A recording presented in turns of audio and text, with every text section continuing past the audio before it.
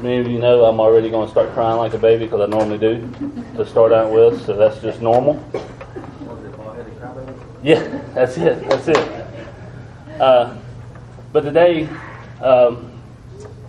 Gene asked me to preach a while back. Some things come up. My father got down with some sickness. I wasn't able to preach at that time. But God has a plan in that. During that time, Gene and Josh were doing some preaching and teaching on, the spiritual checkup. That's, to me, that's basically preparation. And with preparation comes expectation. God gave me that word a while back, and as God normally does, He kind of gives me a word, and I kind of gotta pray and seek and go with the flow as God had me do. But if I had to title this message, it'd be "Excuse me, are you expecting?" What's the first thing you think of when you hear that phrase? Pregnancy. Okay, I'm not going to have a pregnancy type of message here or nothing like that. But, when you're expecting a baby, any of us that's had youngins, you don't, 2 months in, you realize, hey, we're pregnant, we're going to have a baby, we'll just hang out for 7 more months. When the baby gets here, we'll get everything we need, right? No. It's not how it works. You prepare. You go and get diapers. You go and get things. You go and get everything you need. When the baby gets here, you're ready. So you're expecting on that baby to come, right? It's not a surprise to most of everybody that's ever had a baby, I believe. There is some exceptions, I guess. But what is expectation? Expectation is a strong belief that something will happen or will in the future. A belief that someone will or should achieve something. The word expect, to look forward to. So I believe there's 2 kinds of expectation. You ready for this? I'm going to blow your mind. You either are or you ain't. Everybody get that? That's the best thing I got all day. 2 kinds of expectancy. You either are or you ain't. To me, there's no in the middle there. So, just like Noah, when God told him to build an ark, I'm sure he was thinking, what in the world? But Noah done what God asked him to do. He started building an ark, expecting the rain to come. Just like the woman with the issue of blood, she expected to be healed if only she could touch the hem of his garment. Just like David, he expected God to go before him in the battle of Goliath. Everybody was on the other side of the expecting scale with that. They're saying he's too big. We can't kill him. But with God, David was saying he's too big. I can't miss. But there are 2 stories I want to share with you and focus on today. The first one is from Acts 3, verse 1 through 9. A story of a man at the gate called Beautiful. I know this is a lot of reading. I'm a big guy. I'll probably take a lot of breaths. Just stick with me. One day, Peter and John were going up to the temple at the time of prayer at 3 in the afternoon. Now a man crippled from birth was being carried to the temple gate called Beautiful, where he was put every day to beg from those going into the temple courts. When he saw Peter and John about to enter, he asked them for money. Peter looked straight at him, as did John. Then Peter said, "Look at us." So the man gave them his attention, expecting to get something from them. When Peter said, "Silver or gold I do not have, but what I have I give you. In the name of Jesus Christ of Nazareth, walk." Taking him by the right hand, he helped him up, and instantly the man's feet and ankles became strong. He jumped to his feet and began walking. When he went with them to the temple courts, walking and jumping and praising God, when all the people saw him walking and praising God. So here we see this man. And I was researching everything, and to me this man has no name. So here's this man at a gate called Beautiful that's been lame. He's been crippled from birth. Some say that this man was somewhere around 40 years old, give or take a little bit. Every day he was carried to the gate of the temple. He wasn't in one of these little hover-rounds we got today, which are nice for people. He was carried every day to the gate of the temple and asking for alms. In other words, he was begging for money. So I would say after 40 years, it's become a pretty normal routine for this man. I would even say that he was expecting the usual outcome, to get a few bucks and to go home. But the Bible says that he focused on Peter and John walking to the temple. He seen something in them. He then asked them for some money. But Peter said, "Look at us." And he did, expecting the usual of them to hand him a couple dollar bills, a couple coins, whatever it was back in that time.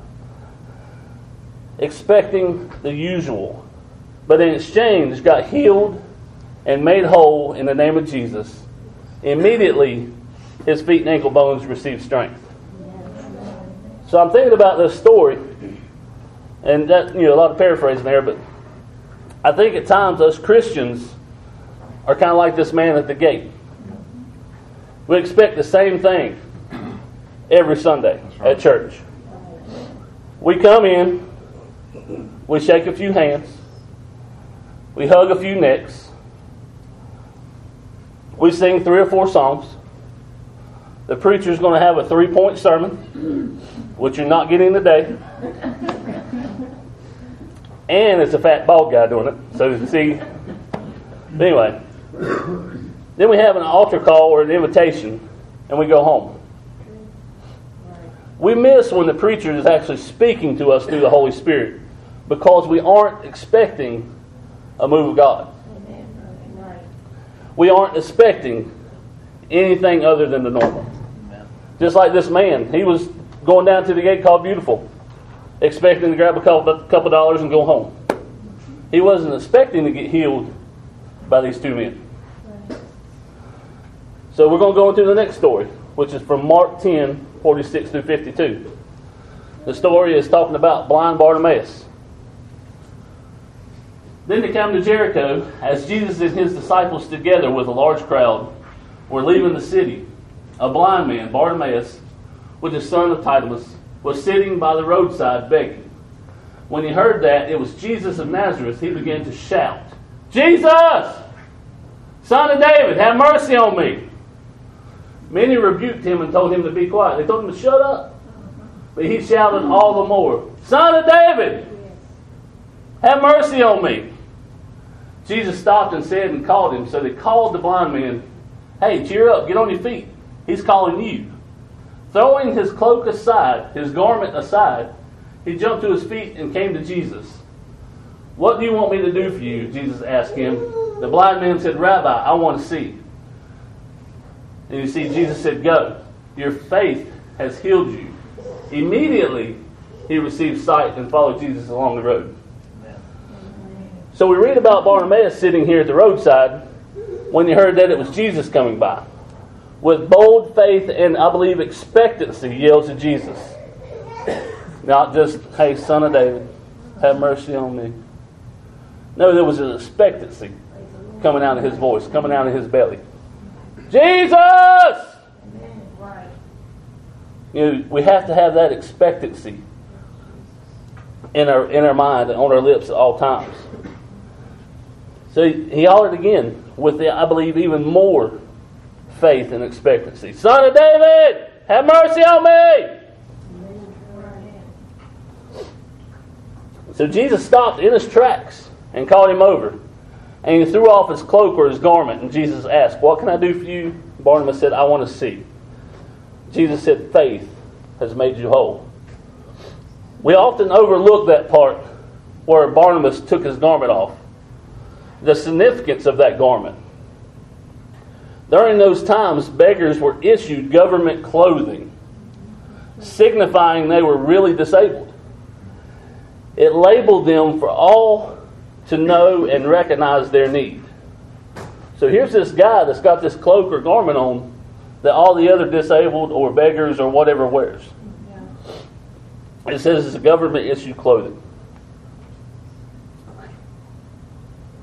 Sorry, lost my spot.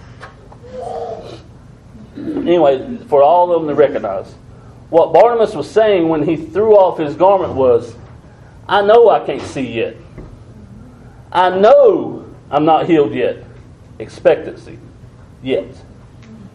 But if Jesus is anywhere in my vicinity, I'm casting this away. I'm not that any longer.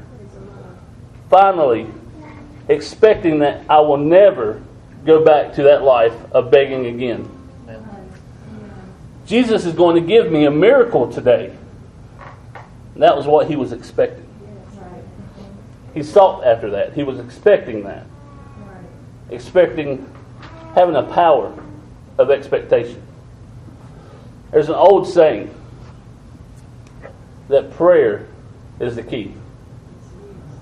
But faith unlocks the door. However, expectation is what drives you to walk through that door. Why? Because we're expecting to receive something on the other side. And like normal, I'm always pretty short, to the point, and sweet. So we're going to beat everybody to the buffet today. Isaac was short and sweet. I like to be short and sweet. Andy, if you don't mind coming, I'm about done. So you got 20 minutes to say whatever you want to say. But like I said, prayer is the key, but faith unlocks the door. However, expectation is what drives you to walk through that door. Because I'm expecting to receive something going through that door. And what's on the other side. Says you don't have to see to believe. Get on your tiptoes with expectation. When I think of getting on your tiptoes, it means that you're reaching for something. That you're looking for something. You know, you're searching for something. What if we had the mindset every Sunday, or let's even go to a little bit more, every Saturday night, praying for expectation for Sunday service? What if we praised an expectation? What if we sought, or what if we seek an expectation? What if we go and visit an expectation? What if we pray in expectation? How many of us know of somebody in your family or friends that might have cancer? You know, that's a good part of the room. Did any of you expect to get a phone call today that their cancer is healed? Did any of you expect to be down in a paycheck but getting a check in the mail? You know, I think we have to get in that expectation phase of things, of where we're seeking an expectation. We're praising an expectation. We're praying an expectation. So who are you going to be like today? Are you going to be like the man at the gate called Beautiful? Sitting and waiting and expecting the same old, same old? Now don't get me wrong, Jesus still done his thing and he still got healed. But he wasn't expecting that day. He was expecting the same old that day. Or are you going to be like Bartimaeus, having a bold faith and expecting a change even before you can see it? It's time to get on your tiptoes in expectation. It's time to start searching and looking and reaching in expectation. You know, we got this beautiful church we're building up on top of the hill, and I'm excited. I have the spirit of expectation of what's going to go on in that place. I mean, yes, it's just, as Gene says, it's a starting point. But I'm excited. I got that expectation that, you know, it's just going to blow up. It's just going to explode. It's going to just become miraculous things. But that's my question for you today. Which one of these two stories are you going to be like? Are you going to come into Sunday service expecting the same old thing? Or are you going to come into the Sunday service expecting God to show up and show out and do what God does? And that's actually my altar call for today. Is who do you want to be like? You want to be like the man at the gate called Beautiful? Just sitting there and just waiting? for 40 years just to come and go as he always did? Or are you going to be like blind Bartimaeus and throw off that garment? Even before Jesus healed him, he said, I'm no longer that person. I know, I have expectancy that God is going to do what I know He can do. But if that's you today, or if you'd like for us to pray with you, just have that spirit of expectancy inside you. We'd love to pray with you.